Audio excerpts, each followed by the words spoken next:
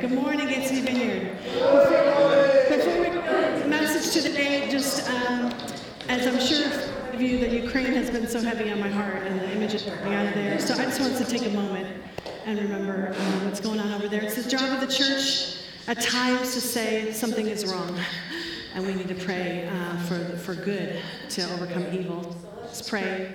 Lord God, I just lift up the situation going on in the Ukraine right now, Lord. I just pray for all fighting to cease. Lord, we just pray for your presence to be there. Lord, that the bombing would stop, that the aggression would stop. And Lord, I pray that you would be with the people there who are struggling, the families, the children that are running away. Lord, would you bring them to safety? Would you protect their homes and their belongings? And Lord, would you just use the people in the surrounding countries that are bringing them in, Lord, give them resources to help them, Lord. And help us from here, Lord. We feel helpless over here, Lord. But use us to pray, use us to give, use us to just speak against injustice, Lord, in all its forms. So, Lord, we just lift them up to you today as we begin. In Jesus' name, amen. Amen. All right, do we think we got it? I could hear Mike going in and out.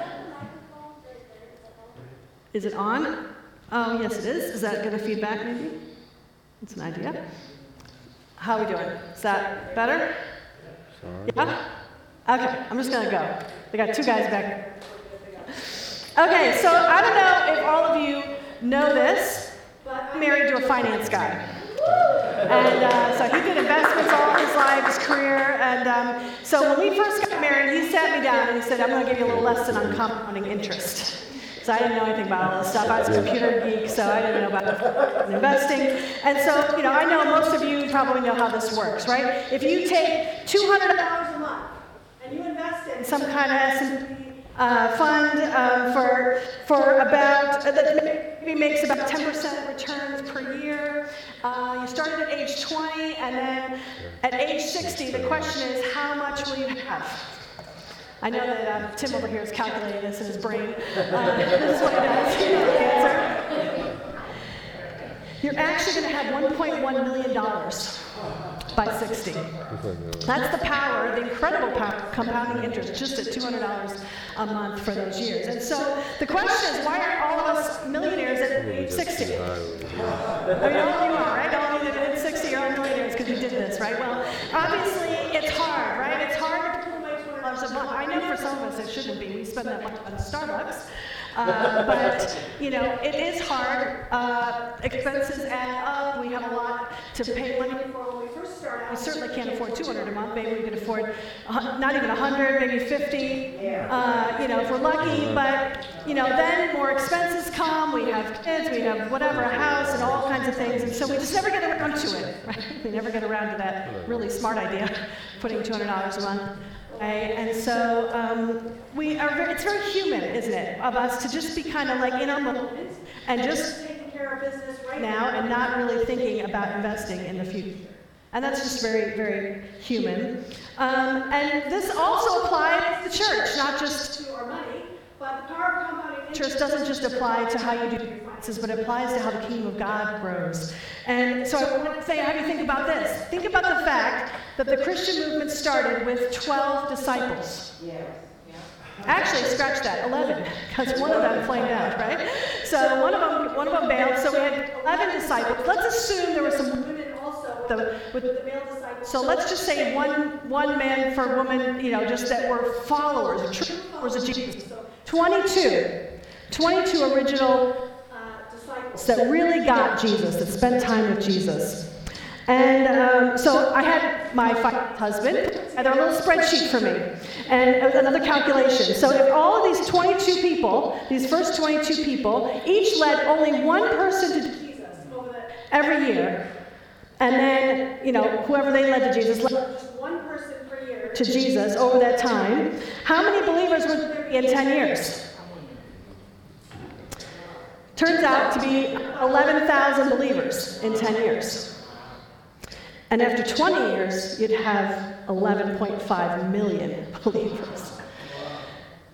Now, the early church actually started with 3,000 because remember the first sermon of Peter right after Pentecost, it says 3,000 came to know the Lord. Even if half of them did that, brought someone to Jesus. After they came to Jesus, they'd have, 115,000 disciples in 10 years, even if half of them didn't do it. So you can just see this power of compounding interest. And if you look today, in 2022, the statistics show that there are 2.4 billion people on this planet who will claim to be a Christian, who claim to follow Jesus. So this is the power of compounding interest. This is how God multiplied his church. By disciples, making disciples, making disciples, making disciples, year after year after year after year. That's how his plan is. That's how the Spirit of God works. And there's an interesting podcast. I encourage you to listen to it. It's called We Are Vineyard. It's being put out by the Vineyard. They just started this year. If you're a podcaster, and it has Jay Pathak, our national director, and he has different people on, and they talk about different topics. But he had the former national director, Phil Strout, on. And they talked about this, and Phil referenced John 17 when Jesus was praying, and he was praying to his Father, and he was praying about those disciples, those early disciples, those top 12. And this is what he said. He said, "I finished the work you gave me to do." He only really had 12 people, 11 really, who were following him. And he said, "I've finished the work." This is what he said in John 17. He said, "I have revealed you to those whom you gave me out of the world. They were yours. You gave them to me, and they have obeyed your word. Now they know that everything you have given me comes from you. For I gave them the words you gave me, and they accepted them. They knew with certainty that I came from you, and they believed that you sent me." His work was done investing in those 12 disciples. Phil puts it, they bet the farm on those guys, those original guys. They bet the whole farm, and they did it, empowered by the Holy Spirit. Making disciples, following Jesus' command, go and make disciples of all nations. And they did it, and they multiplied, and now we have this faith, this faith that we have that is the greatest faith religion in the world. And so we're going to talk about that today. I'm going to take you through the incredible example of the book of Acts and how the disciples multiplied. I want to just check real quick. Is this still working all right? I feel like it's going in and out. Do I need to switch? Try pushing your connection into the box a little bit. Okay, hold on. And check your battery level. Battery? Yeah. Okay, how's that? Test, 1, 1, 1, 2. I can hear it going in and out before, but maybe it's better now. Okay, if it starts doing it again, somebody just shout at me and I'll switch. Okay. Okay, so we're going to go through the book of Acts. We're going to do like a speed rush through the book of Acts and the discipleship that goes on in the book of Acts, the example of that. And here's what's going to happen. You're going to see how cool it was that God multiplied his church, but it's going to challenge us. Because this is the way the church is meant to be operating. This is the way we're meant to be operating. And so I have a little graphic. So the first graphic starts with Jesus, all right? I had fun with my graphics. You'll see this for this week, okay? So I had a little graphic. So here's Jesus. Of course, it all starts with him. And he was the first discipler, right? So he mentored 12 disciples, one that he lost. But he spent 3 years with them, doing life with them, doing ministry with them, eating with them, talking with them, teaching them, correcting them. All of that he did for 3 years. And 2, of course, of his key disciples were Peter and John. They ended up being very strong in the Lord. And so they ended up being leaders in the early Jerusalem church. That was the first real church that took hold, and it was in Jerusalem. They were thrown in jail together. We saw that when we looked at Acts 4 and 5 last week, or 2 weeks ago. We saw them getting thrown in jail together. They helped people. They healed people. So they were full of the Spirit and had taken everything that Jesus had taught them and were using it. Now, one of the people who would have learned about Jesus from Peter and John was somebody by the name of Philip. And in Acts 8, it says there was this great persecution. Stephen was stoned, another disciple. He was stoned to death. And so all the disciples scattered. And in that scattering, Philip went to Samaria. So now we're in Jerusalem. He's going kind of north to Samaria. And there, he had a great ministry of signs and wonders, and many people believed. Here's what it says in Acts 8:12. When they believed Philip as he proclaimed the good news of the kingdom of God and the name of Jesus Christ, they were baptized, both men and women. Now listen to what happens next. Acts 8:14-17. When the apostles in Jerusalem, so they're back down in Jerusalem, Peter and John, they're in Jerusalem, they hear that Samaria had accepted the word of God through Philip. They sent Peter and John to Samaria. And when they arrived, they prayed for the new believers there that they might receive the Holy Spirit, because the Holy Spirit had not yet come on any of them. They had simply been baptized in the name of the Lord Jesus. And then Peter and John placed their hands on them, and they received the Holy Spirit. So we have this picture here of a possibly younger believer, Philip, right? He's full of the Holy Spirit. He's excited. He wants to go. He's ready to go. So he's like a church planter that they send out to Samaria. He goes up there, but doesn't get it quite right. Somehow, for some reason, the Holy Spirit is not coming on the people. And so now these older believers, Peter and John, they say, we're going to go help him. We're going to mentor him. They go up to Samaria. They work with the believers. They work with Philip, and they begin to round out his ministry. They're helping him to succeed. And then it says later that they left. They went back to Jerusalem, and Philip continued on. So it's a beautiful picture of mentoring, discipling, training, helping this younger believer really become effective in ministry. All right, so now we can move on. Next comes Barnabas, okay? Barnabas would have also learned the faith from the leadership in that Jerusalem church, from Peter and John. In Acts 4:36, it says that Joseph, a Levite from Cyprus, whom the apostles called Barnabas, which means son of encouragement, sold a field he owned and brought the money and put it at the apostles' feet. So we see Barnabas as a faithful man, one who is generous, giving money to the disciples. He wants to serve. He loves the Lord. He's an encourager. So he's learning all this from Peter and John in the Jerusalem church.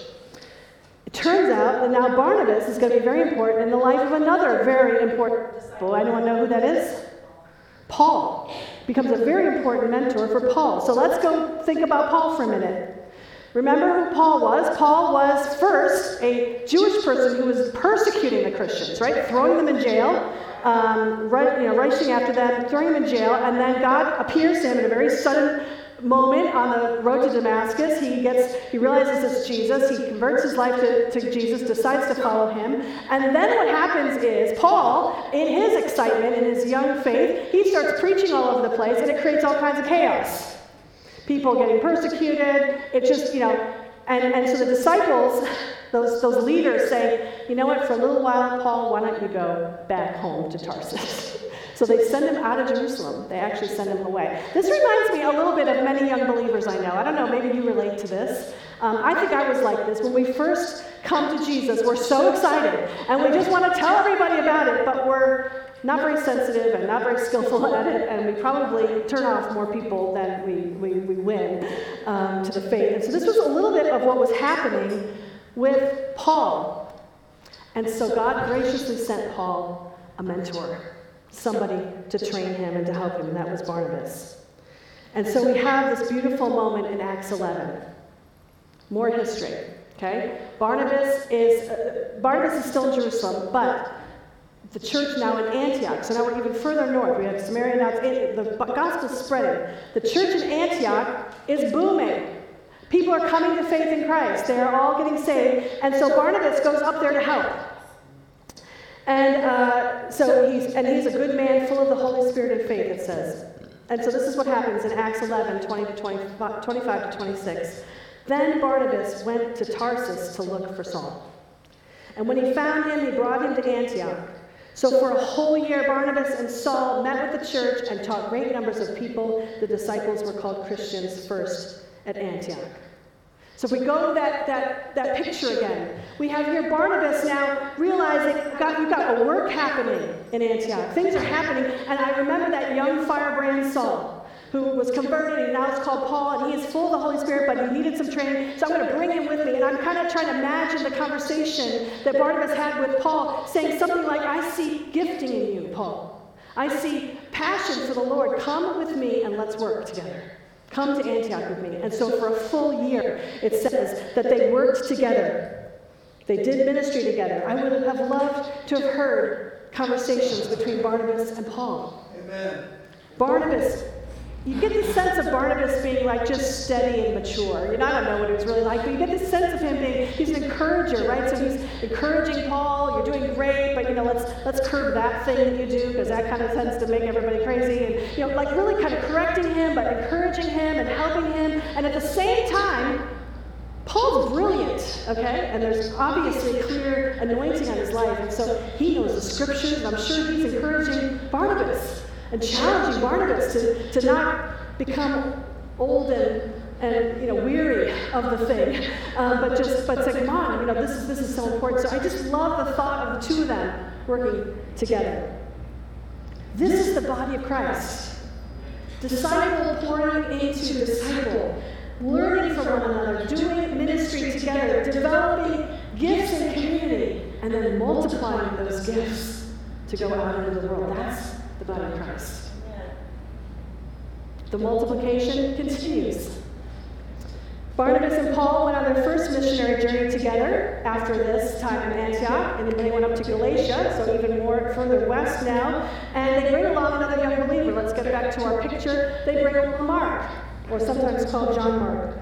This story doesn't end so well. Mark, about halfway through the journey, decides he can't do it anymore. He leaves. He drops them. And we don't exactly know what happened there. There's some speculation, but clearly Paul was not happy about it.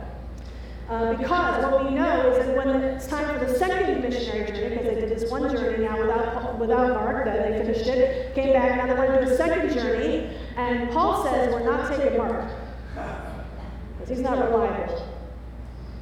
And Barnabas and he get a fight about it, actually. And that just tells you that you don't always have to agree with your mentor. Sometimes you will, have arguments and disagree. And so this is what it says in Acts 15. Barnabas wanted to take John, also called Mark, with them. But Paul did not think it wise to take him because he had deserted them in Pamphylia and had not continued with them in the work. They had such a sharp disagreement that they parted company. Barnabas took Mark and sailed for Cyprus, but Paul chose Silas and left, commended by the believers to the grace of the Lord. He went through Syria and Cilicia, strengthening the churches. So do you see what's happening? Back to our chart again. They're pairing up now, that second line, the second journey. Barnabas is taking Mark going off to Cyprus, and you know what? Barnabas is going to be great for Mark. Because Barnabas seems to be good at these fiery types, right? These emotional types that kind of fall apart and ruin things. He's good. He was good with Paul. When Paul was in his early years, he's going to be good with Mark. But Paul instead takes Silas. And Silas, it says, was a strong believer. He was a prophet in the community in Jerusalem. And so, it might be that Paul seems to be good at taking those strong believers and bringing them up to the next level, right? Taking them into something deeper. And so this is what happens. They go off to Syria, Cilicia. They actually go to a lot of different places. They end up over in Macedonia, Philippi, Thessalonica, Athens, Corinth. They're all over the place. Paul and Silas have a very hard missionary journey. They end up in jail. They end up beaten. They preach the gospel. People come to faith. But they are working hard for the kingdom together. And suffering together, and praising the Lord together, and healing people together. They're working together. Now, along the way, they pick up another new believer. Are you seeing a pattern here? Am I making any kind of point here? That every time you get to a place where you're doing ministry, you're bringing along someone with you. Can I say that again? Because this is a room full of people who do ministry. You are good at it. This church is amazing at ministry. But every time you see in the book of Acts that the disciples are doing ministry, they're saying, who's next? Who's a younger believer, a newer believer, maybe one who's a little out of control. But I'm going to take them along with me. I'm going to show them what we do. And you know what? Sometimes they'll work out. And sometimes they won't, but it doesn't matter. You just keep them along. So this is the pattern we're seeing over and over again. So here's what happens. They find another believer in Lystra, and his name is Timothy. We know Timothy. He travels with them through Galatia and Macedonia. This becomes a very, very important mentoring relationship between Paul and Timothy. In fact, later on they end up in Ephesus, and Paul stays in Ephesus 3 years teaching the people, and you know he was mentoring Timothy during that time because Timothy ends up being the pastor of the Ephesian church. He takes that church. So that's an important port city, an important place. He needed a lot of investment, and so Paul invested a long time in Timothy. We have 2 books of the Bible, 1st and 2nd Timothy, that are Paul's letters to this young pastor, teaching him, admonishing him, encouraging him. And so that was a really important relationship. On the same journey, Paul meets yet another couple, and this is Priscilla and Aquila. They meet in Corinth, and so they work together as well. In fact, it says that Paul was a tent maker as they were, and so he stayed and worked with them. And so they worked together not only in the ministry, but even in their secular work, whatever that was to make money at the time they gave. And then they went on, all of them went on to Ephesus, and then Priscilla and Aquila stayed while Paul left. So now Priscilla and Aquila presumably working with Timothy, helping him as well. And one more person. It says this in Acts 18. Meanwhile, a Jew named Apollos, a native of Alexandria, came to Ephesus. He was a learned man with a thorough knowledge of the Scriptures. He had been instructed in the way of the Lord, and he spoke with great fervor and taught about Jesus accurately, though he knew only the baptism of John. He began to speak boldly in the synagogue, and when Priscilla and Aquila heard him, they invited him to their home and explained to him the way of God more accurately. So see, here we have another passionate guy. He's full of the Spirit, he's full of love for God, he wants to do it right. He's just got a few things a little off on his theology. He's baptizing in the wrong name. And so Priscilla and Aquila don't rebuke him and don't say, stop doing that, stop, don't teach anymore. No, they say, I see gifting in you, I'm encouraged by you, let me teach you how we really do this. Let me show you a better way. And they walk alongside him and they teach him, and presumably he goes off to do more ministry in Jesus' name. We go back to the picture. Do you see how exciting this is? This is how the church grew. Person upon person, discipling, mentoring, encouraging, taking those younger ones along with them, and then training them up, and then releasing them to do the ministry. Do they do it perfect? No. Are they always completely ready when they're released? No. But they're doing the ministry, and we let them do it, and then they go on and they teach the next person, and the next person, and the next person. That is how the kingdom of God grows, people. That is how God wants to do his work. It's the power of the Holy Spirit working through disciples. That idea of compounding interest, and the compounding effort of all of us, each one of us, discipling others who are discipling others who are discipling others. That's the ministry. So I just think this is very exciting. I just want us to take one more minute and just stare at it and say, this is how our church needs to operate. This is what we need to be doing. We need to be thinking about that. Especially as we get older, who are we bringing alongside? Who are we discipling? Who's learning from us?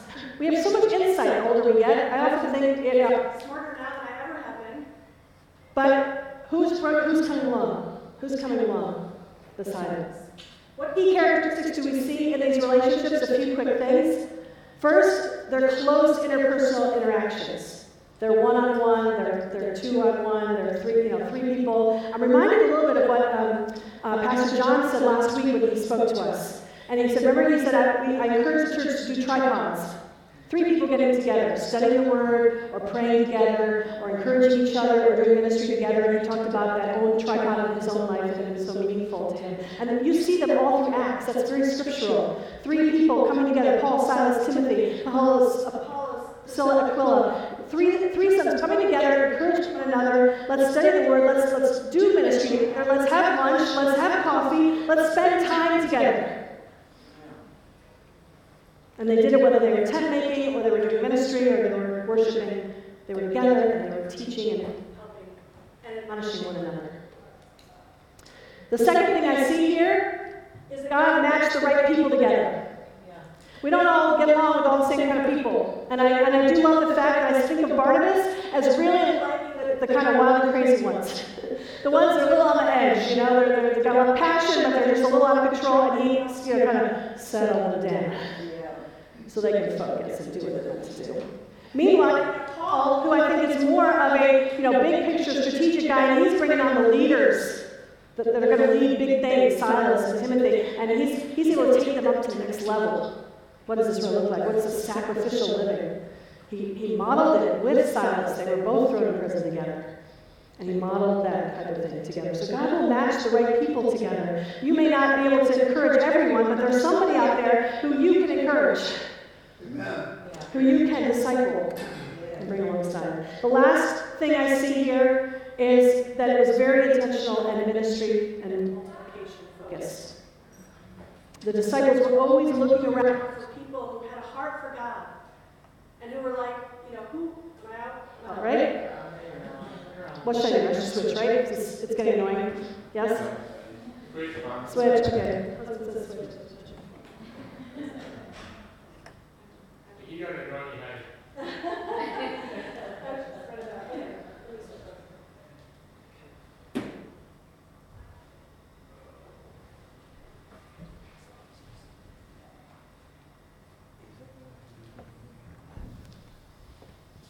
Okay, how's that? Better?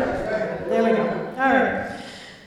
They were very intentional about looking for people to bring along. It was constant. It was part of doing ministry. They didn't just do ministry alone. They're like, I can't do this. It's a realization. There's a humility there. We can't do it alone. Debbie can't run grocery ministry all by herself. She can't. She needs to be bringing people along. Home group leaders, you can't run a home group by yourself. You need to bring people along who will then learn how to do it with you, and then they will be able to maybe do a home group at one point, and you can do a different kind of thing. Whatever ministry we're in, whatever we're doing, we can't do it alone. And so there's a humility here in recognizing that, and so they're seeing, who else can I bring along, and who's the next generation that's going to carry it after me? Because those of us in our 50s and 60s aren't going to minister to those in their 20s and 30s. As effectively as some people in their 20s and 30s. So we need to raise up some 20s and 30s who are going to minister to those people in that age. This is how the ministry goes. This is how the body of Christ goes. Paul said this to Timothy, and I love this, in 2 Timothy 2:2. And the things you have heard me say in the presence of many witnesses, entrust to reliable people who will also be qualified to teach others. Did you catch how many generations there are there? There's 4. Because there's Paul, who then poured it into Timothy, and he says, Timothy, you teach people who will then be equipped to what? Pour it into others. 4 generations right there. He says, don't forget to multiply. Don't forget, that's what we're meant to be doing. Now let me ask you a question.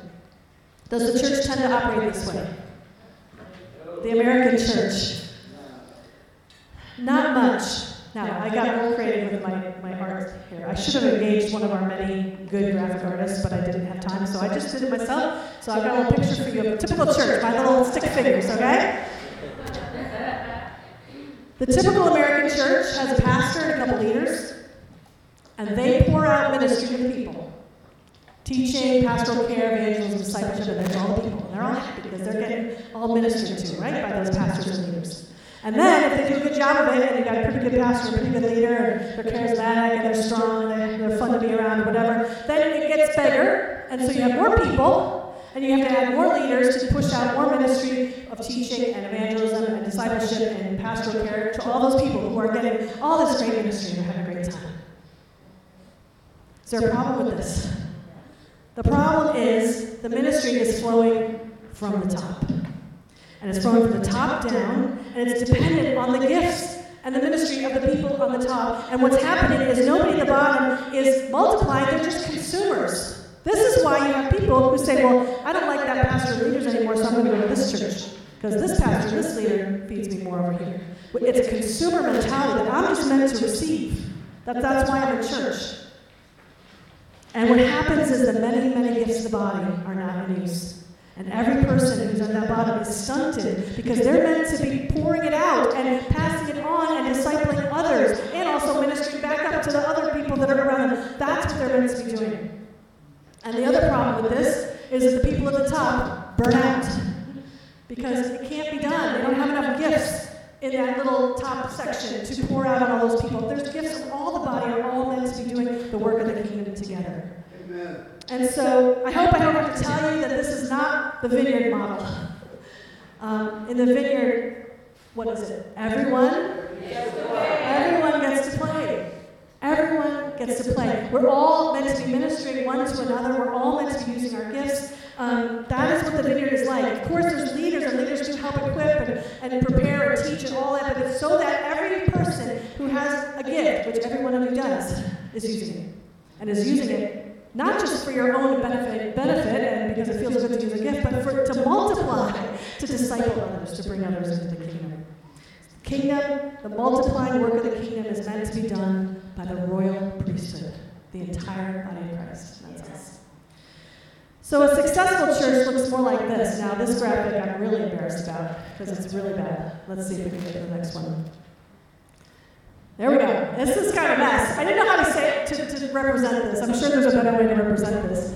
But a healthy church still has leaders. It still has a pastor. There's a function for that role. But all the people are also, therefore, doing the ministry of teaching and pastoral care and evangelism and discipleship one to another. The arrows are going all over the place because they're ministering to each other. They're also discipling. If you can see, they're heading, that's the colors, okay, are meant to represent the different generations. Okay, disciples, so, the ones that are colored black are going to be discipling and mentoring those are the blue people, and then the blue people are discipling and mentoring the green people.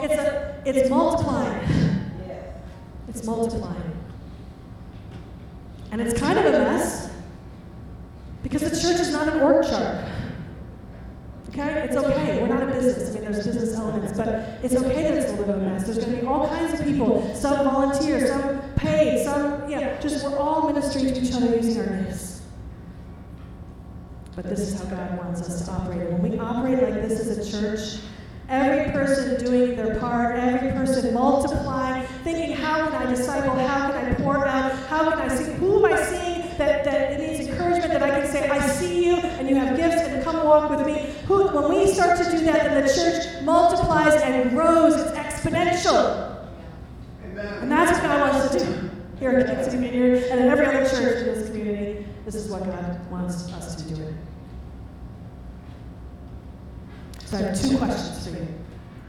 2 questions I want you to ponder and take away from today.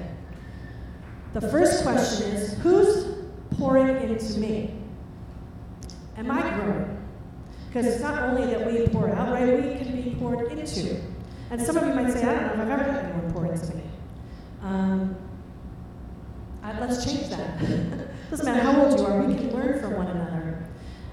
Every one of us has gifts for the body, and what we need to be able to say to God is, I want to be used by you, Lord, so show me how I can learn. How can I grow in these gifts? I think I have them, but I don't know how to use them. So help me grow, and then look around and say, who do I respect in their walk with Christ? Maybe who has gifts that are similar to mine, or is working in areas that I would like to be able to do that? Who even is in a career that's similar to mine? I'd love to talk to them about how they operate in the business world or the finance world and be a Christian. Look around at who you see and go up to them and say, I would love to get to know you and pick your brain about how you do this.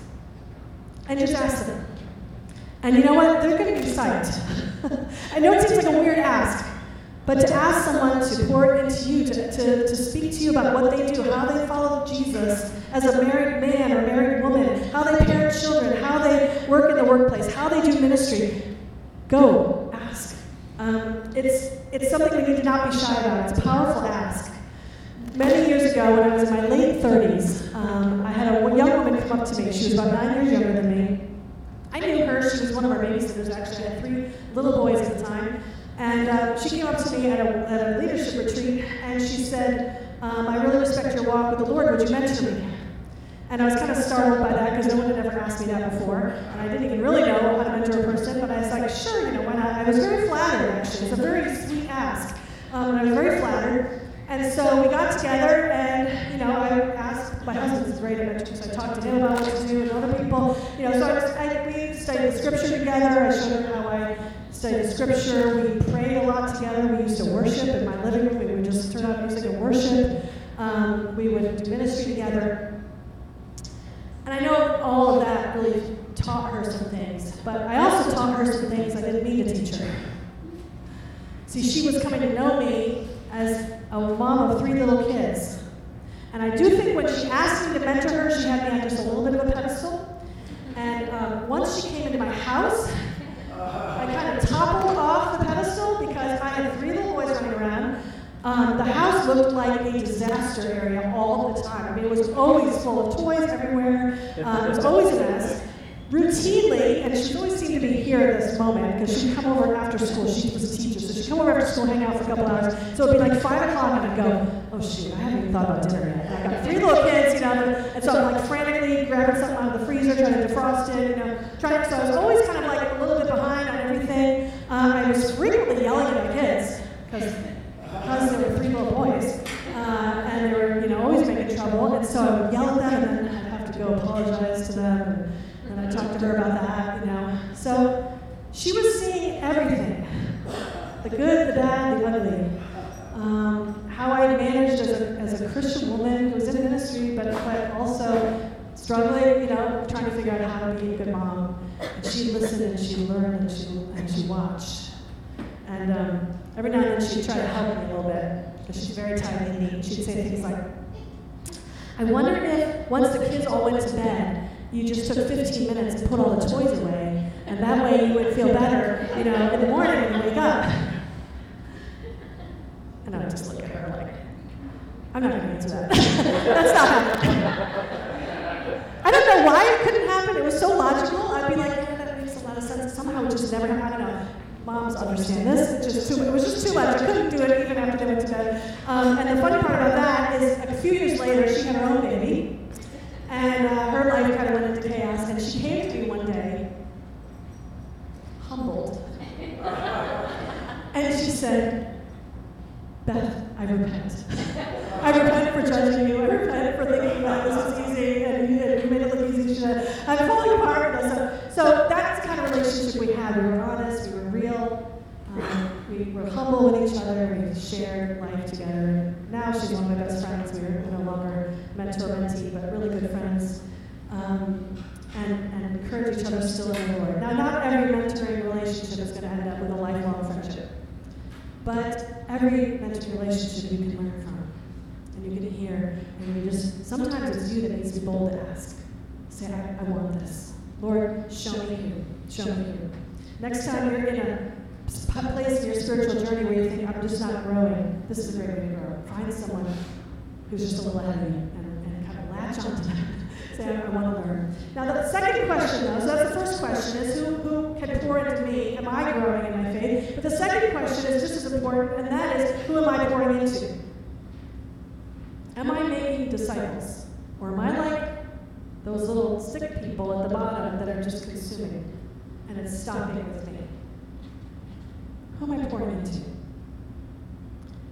It may be that there's people outside the church that you're meant to just love on, to serve, to care for, to be friends with, maybe at times to talk about how God has ministered in your life and how God has transformed your life, and to be a witness, to be his hands and feet. That is part of discipling. That's part of that multiplication. But we have to, if that's the case, then those relationships can't just be a quick hi in the driveway as you drive into your house and close the garage door. Right? We have to create a relationship and get close to people and have coffee and have them over after work.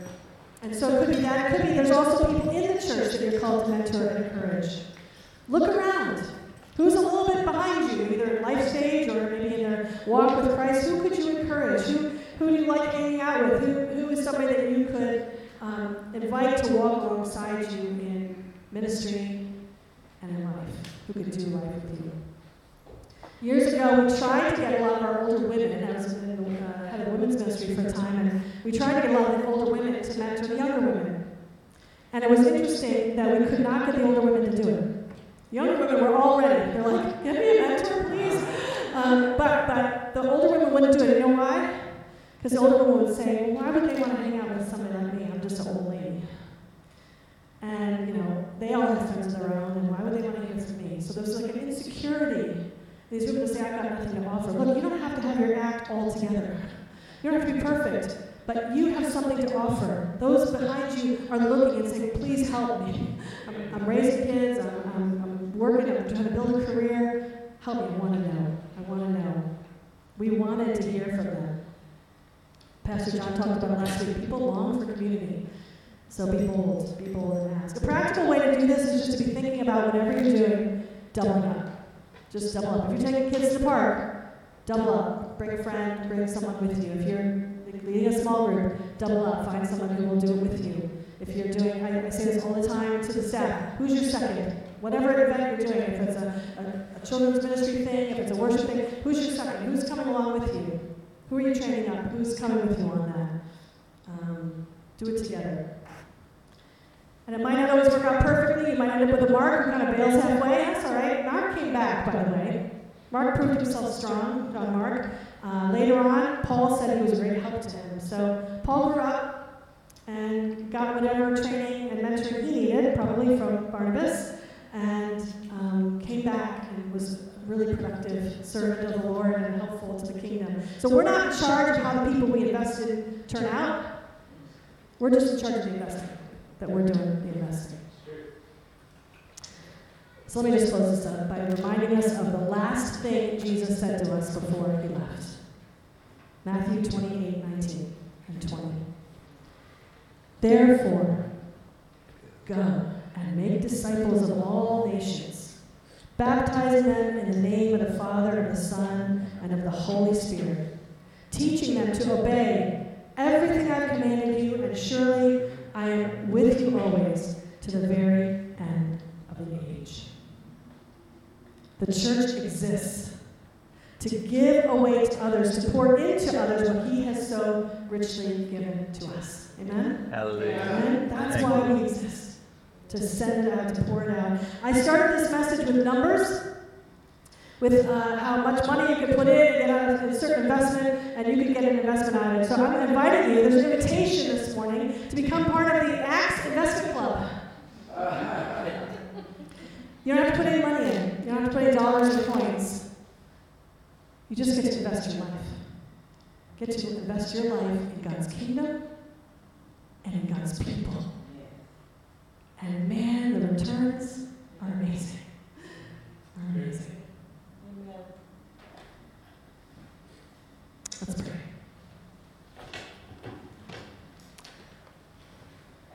As we just come before the Lord, I just want to ask you to listen for a few moments.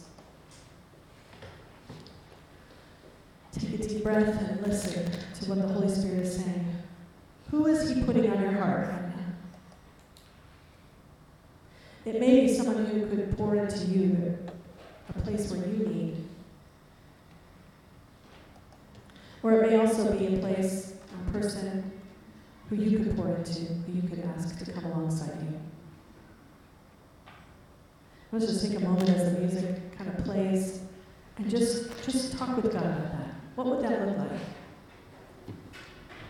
Should you invite him to coffee today after church? Should you give someone a call? Or set up a snacks on your porch with a neighbor?